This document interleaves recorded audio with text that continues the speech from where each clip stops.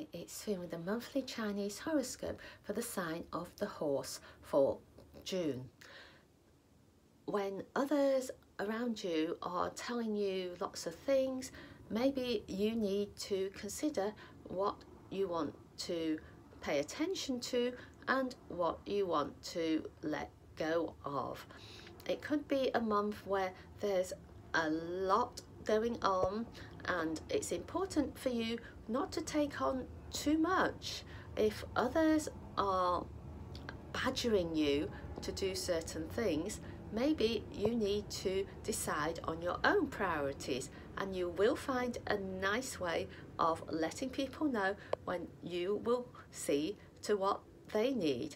So have a great month. Put yourself first, and if you're enjoying our horoscopes, consider subscribing and sharing with your friends. Thank you for tuning in to Feng Shui Foon.